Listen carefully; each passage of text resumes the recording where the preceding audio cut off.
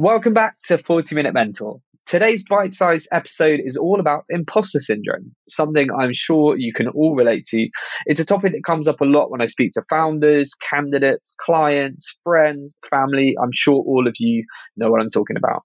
I've had my fair share of imposter syndrome over the years, so I thought I'd share a little bit of advice from my own experience of what's really helped me when it comes to overcoming imposter syndrome. The first thing I'd say is don't be hard on yourself if you are feeling imposter syndrome. It is completely normal and affects us all, from really high-powered, successful CEOs, Olympic athletes, to people at the beginning parts of their career. It's a completely normal thing.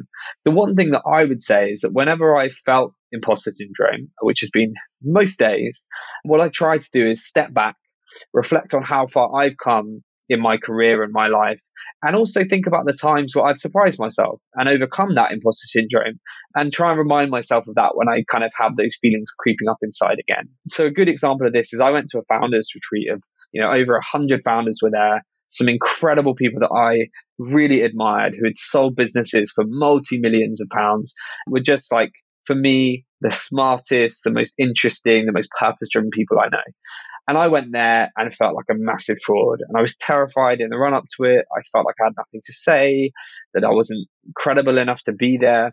But then once I'd kind of relaxed and didn't overthink it and got involved with some conversations and some roundtable chats, I actually realized I had a lot to bring to the table. I am also a founder. I've been doing this 10 years. I've been through everything from almost failing many times and making lots of mistakes to, having some success. We've pivoted the business. There's so many things that I've gone through that I realized were very relevant to a lot of other people in the room.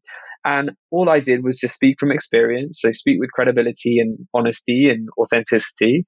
And I was really surprised at how well my points were received.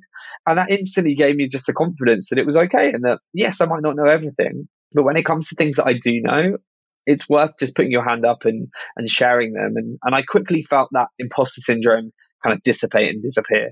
It's not to say that it won't come up again in a similar setting, but I think what I now try and do is remind myself of those times. And I think sometimes just take yourself out of your comfort zone into situations like that, because I think that often brings the best out of you. And normally you're much better equipped than you think you are. As I said, it's going to happen. It's part of life. But I think the most important thing is don't let imposter syndrome consume you or hold you back from trying new things, putting yourself outside your comfort zone, as I said, and ultimately fulfilling your potential. There's nothing worse than wasted potential, particularly if it's something to do with a little thing in your head telling you can't do something when the reality is probably far from it.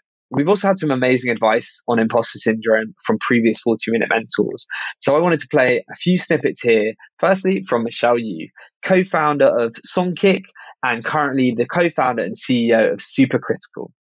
I started just opening my eyes to that fact and wondering what the hell is going on. This was the pre-Me Too, pre-Uber, pre-tech sector, reckoning with it. And I started kind of grappling with my own issues, my own imposter syndrome, microaggressions, people assuming I'm the PA to the CEO when I'm the co-founder, just small, stupid things like that. And I think that once I left Songkick and I was starting to think about Supercritical, I was just a lot more confident around my, feelings about diversity and how much diversity matters.